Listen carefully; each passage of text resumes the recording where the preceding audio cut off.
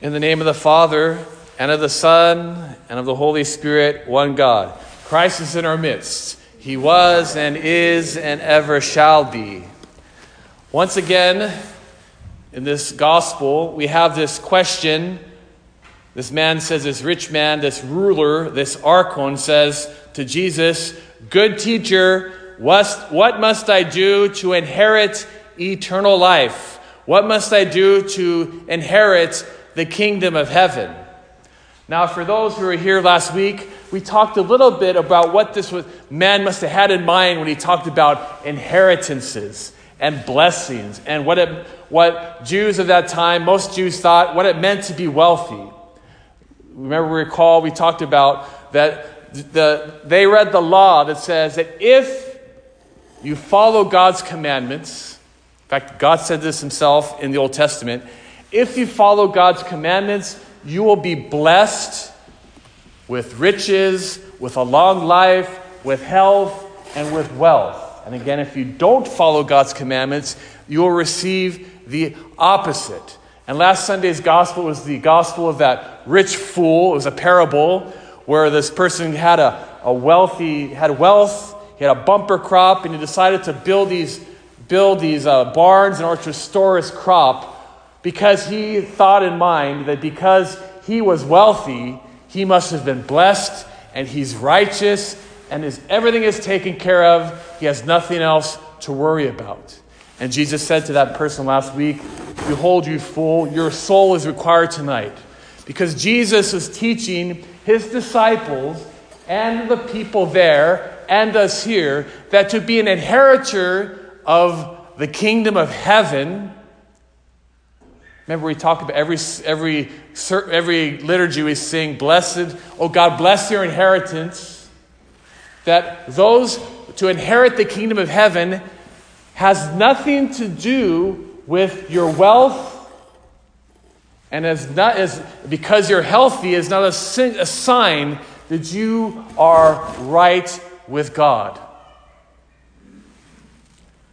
So today we come to this gospel. We have the same thing. This man says, "What must I do to inherit eternal life?" We have this rich man, and he says to Jesus, first of all, "Good teacher." And then Jesus stops him, and he gives this complex answer. He says, "Why do you call me good? Only God is good." So we must be wondering, what did this rich man think when he called Jesus good? Did he mean good as Jesus is a morally good man? Or is he good because he's worthy of honor? Or because he's well-born? Or brave? Or righteous? When the rich man said to Jesus, "Good teacher," was the rich man addressing Jesus as an equal, as a mere man? So Jesus stops him and says, "Why do you call me good?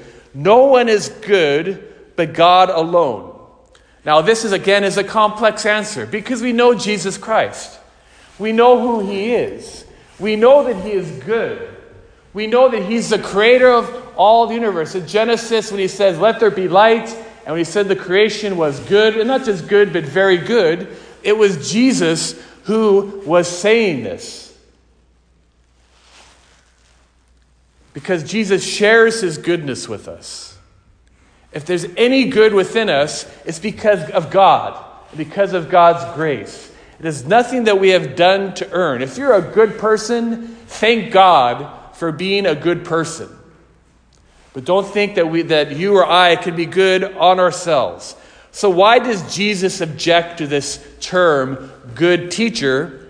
Because Jesus perceived this ruler's thoughts. And this ruler thought himself righteous, again, because he was a rich man. He said, "I must be righteous because I've followed all these commandments." He said, "I followed all the commandments, Jesus, you just listed." And so this man must have thought himself self-righteous. So Jesus put a stop to this. How many times do you hear people say, "I'm a Christian, I'm a good person"? I know as a priest, sometimes I hear, "Why do I need to go to confession? I'm a good person. I do this, I do that. I don't need to confess. I don't need to repent. I don't need to strive. I don't need to change. I don't need to pray because I'm okay. So this rich man, and looking at his wealth and going to Jesus, he must have said, Jesus, I'm a wealthy man. I'm okay. I'm good for the kingdom, right? I have followed these rules all my life. Shall I then inherit the kingdom of heaven? Am I a good man? Am I in the clear? I am okay. And Jesus says, you followed all these things. And then he diagnoses the malady in the man's soul. Jesus says, one thing you still lack. Go and sell all that you have and give it to the poor and come and follow me. What is Jesus saying? Jesus is saying, there's a barrier. This love for wealth is your sin, and this is keeping you from the kingdom of heaven. You have made your mammon your idol, your wealth is your focus. You have made this wealth an other god. It is a barrier between you and the godly life. You are not righteous, really. You are not okay because you care about, in this instance, wealth more than the kingdom of God. But we can substitute wealth for philosophies, for assumptions, for lifestyles. Whatever these things that we put before God will keep us out of the kingdom of heaven. So knowing the ruler's heart, much more than the ruler did himself, Jesus says, one thing you still lack, sell all that you have and distribute it to the poor, and then you will inherit the inheritance that is the kingdom of heaven in the next life. And then he says, come and follow me. Now, how did this man respond to the truth? This man became very sad. In the Greek, it says he became pedilipos. That is, if you look at the dictionary, it says pedilipos is he's engulfed with grief. He is pained in his mind. He's shocked and he's disturbed by this indictment that Jesus gives, by this statement of the reality of the man's soul. Now, we may look at the man's sorrow and say that's a normal reaction. If someone said to me, you need to give it all up in order to gain this thing, I too, very likely, will be shocked and sad until hopefully I'll come to my senses. So this man does not have a normal reaction, but his reaction, this sadness, reveals a pathology. This pathology, in this case, by putting mammon before God. Now, Jesus did this man a great favor. He revealed the person's true condition. Though it's hard to hear sometimes, and it's hard to take, this diagnosis is good for him, and it's good for us. I don't like going to the doctor, even though I have the best doctor in the world. But a couple years ago when he said, Father Michael, you're too fat, you got to lose weight, that pained my soul, it pained my pride. But I said, you know what, now's the time. To hear these diagnoses is very good for our soul. And so this man also, it is good for his soul. Now we don't know what this man did. What did this ruler ultimately do? Did he despair? Did he continue in his sadness? And did he give up searching for the kingdom of heaven? Did he say, I'm never going to ask that question again?